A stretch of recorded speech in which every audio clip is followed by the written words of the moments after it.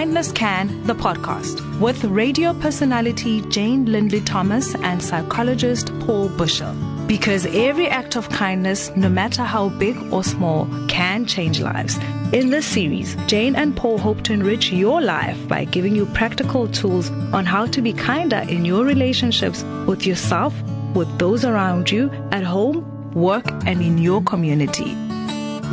So episode 3 today in our Kindness Can podcast series. And what we wanted to chat about is kindness towards your partner or your special person. Yeah, and I think this is a relationship for so many of us that it becomes easy to take for granted, especially as time goes by. This person, this wonderful, special, gorgeous person in our life and all the things that they do and mean for us, we kind of start to take it for granted a little. Absolutely. I mean, Mike and I have been married for going on 11 years. And there definitely are some moments where I think, I wasn't very kind. That wasn't very nice. And I think that it's usually times where I feel like I'm up against the wall.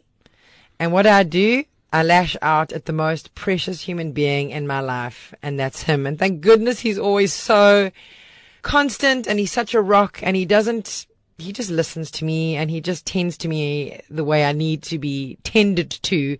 But there are moments where I think, I could have dealt with that differently. And it's just that feeling, Jane, that so many of us know so well in our life, that this person is just so constant. They're just there for us. They see the best and the worst of us, and they still love us for it. And that's a very, very special thing in this world. But because we have it and because we know it, we kind of over time start to, I suppose in a way, take advantage of it. We know that we can say and do whatever, and there's resilience between us. We're going to bounce back from this. So it becomes an easy punching bag, I suppose. We know we'll be fine from it. I trust you that we'll be fine from it.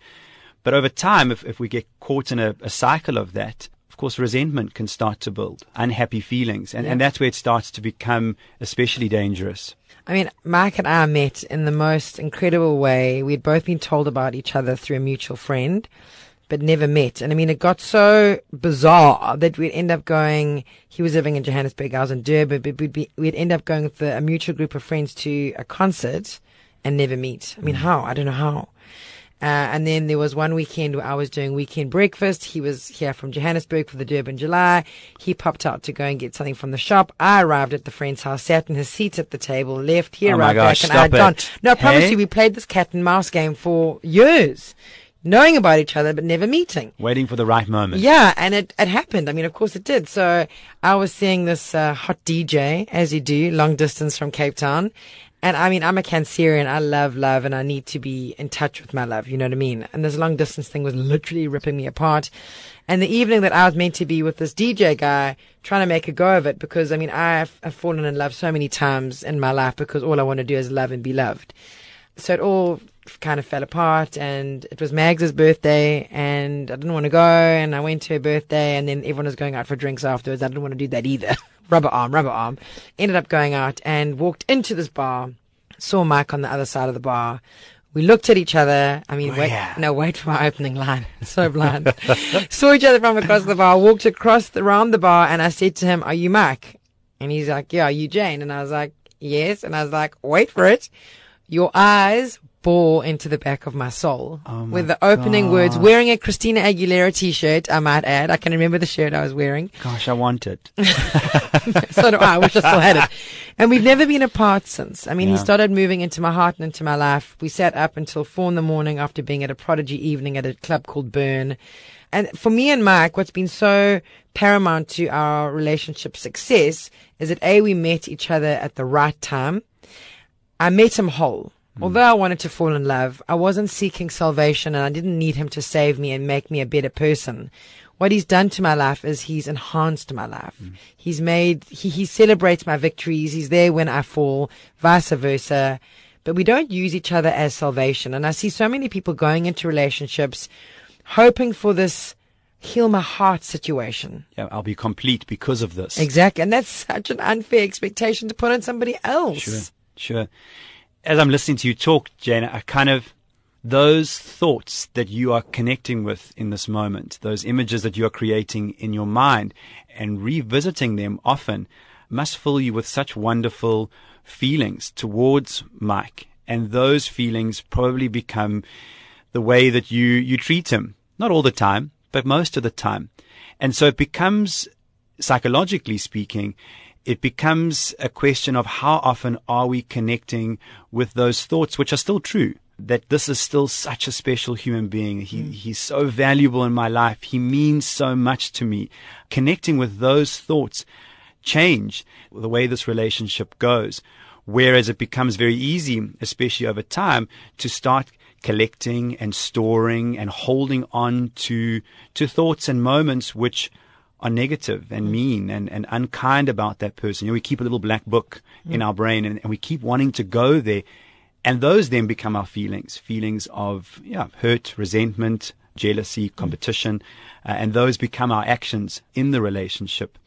And so it's really the tool here, the psychological tool, is once again stepping out of your life, taking a few deep breaths, and making sure that you're connecting with the right thoughts, not just the negativity bias or the hard, horrible thoughts. And if you are connecting with those, evaluating them, confronting them, and kind of assessing whether they are true or not true.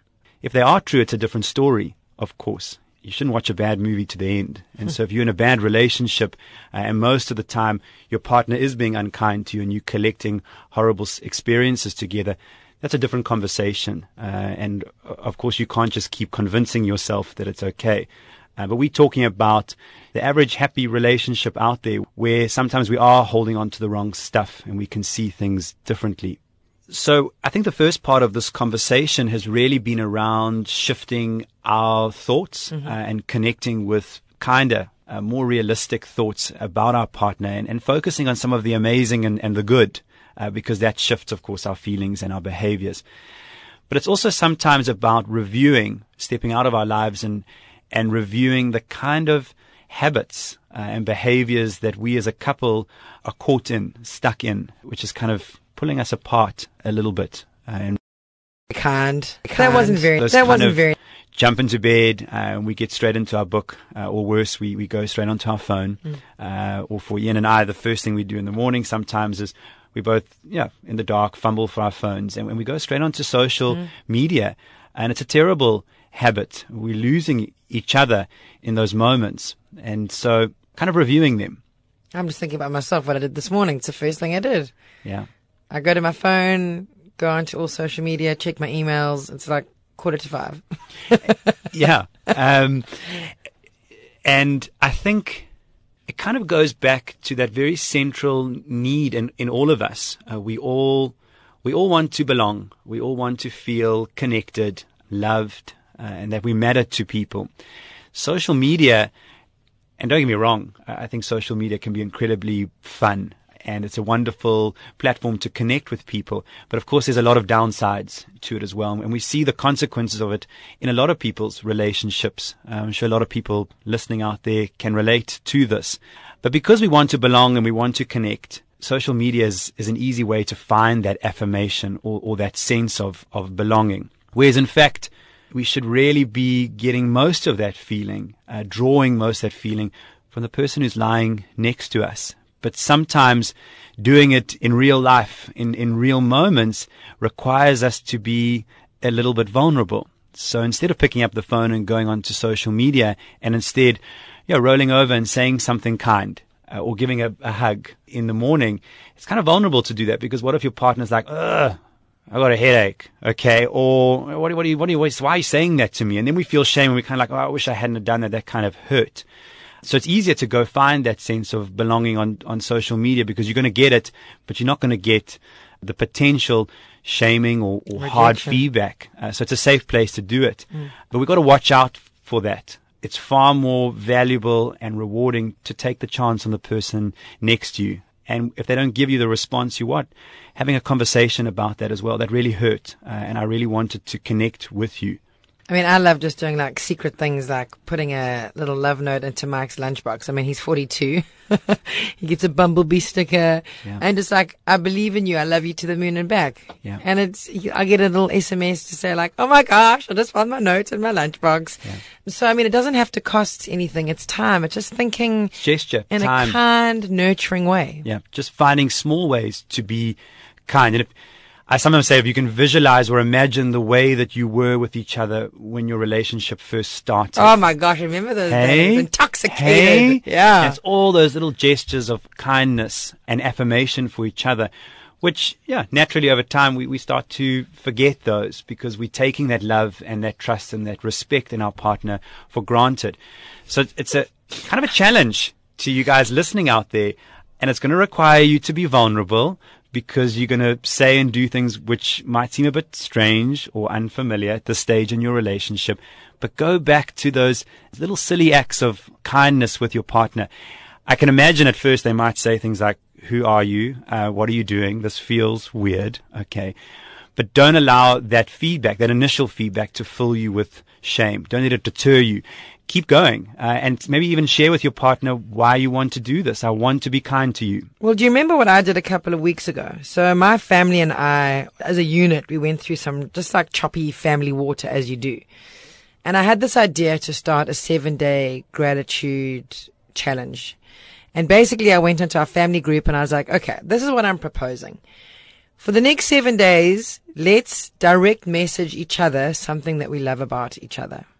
And I'm telling you now, a week later, all barriers, all negativity, because you know what family can be like. You go down the spiral staircase and you're like, oh, I don't know what you're fighting about anymore. Yeah. And I was like, sometimes you lose sight of the joy when you're in war zone mode. Yeah. And it was all these soft. I mean, my dad was saying things like, I love it when you get onto your knees when you speak to the children so that you speak to them at eye level. And I was saying things like to my mom, out of all the moms in the world, the fact that I got you to be my first home is such a precious gift. Thank you. And it was like, and my sister, and we were just like, I love the way my sister, when she laughs, she snorts and like screeches and her nostrils flare. And, it's like just telling them like, hey, I see you. I love you. I got you. So what we're doing in that moment, of course, is we're being intentional and conscious and an active participant in our thoughts. We're not just allowing our brain to run off with that negativity bias into all the hard and horrible things, creepy crawly brain, really focusing on getting all those leaves and stones out of the pool and ignoring the beautiful sunshine and the happy children playing in the pool. You're being intentional in that moment and you're saying, actually, let's start collecting some of the positive, beautiful stuff in this relationship again. And when we connect with those thoughts, the feelings that follow that are so much easier and lighter, and they allow us to act and be better in those relationships. So it is kind of a vulnerable thing to do, and it might feel a little bit silly and awkward at times, but push through it because you and your partner absolutely deserve it. Well, it was amazing because when I first started the challenge, my mom and dad were like, whoa. This is weird. And then it was like 6 hours later, no one's posted anything. And then after day 1 and day 2, blue tick silence. By day 3, they were hitting it before I was getting to them. You know what I mean? Like, this is what I love about you. This is what I adore about you. Yeah. It does get easier. And once you start that pattern of appreciation, it's going to change your relationship. Yeah. My sister, who's just recently immigrated to Australia, and we kind of going through that process of just adjusting to being far apart, whereas when she lived in South Africa, saw each other a lot. And her version of that challenge, which has been so wonderful, is just sharing a photo. So a photo from the present or the past with each other in a group that reminds us of those sweet, happy, fun moments. And so just collecting evidence which is positive versus collecting evidence which is negative. Yeah. We love you very dearly. If you'd like to connect with us, www.kindnesscan.co.za. Jane and I would just absolutely love to spread this message far and wide. And we're going into schools and communities and corporates. And so if you would like to have us in your space, please let us know. We'd love to continue this conversation with you there. Thank you so much for joining us today. You are doing so much better than you think. Love you. You've been listening to Kindness Can, the podcast. Find out more at kindnesscan.co.za.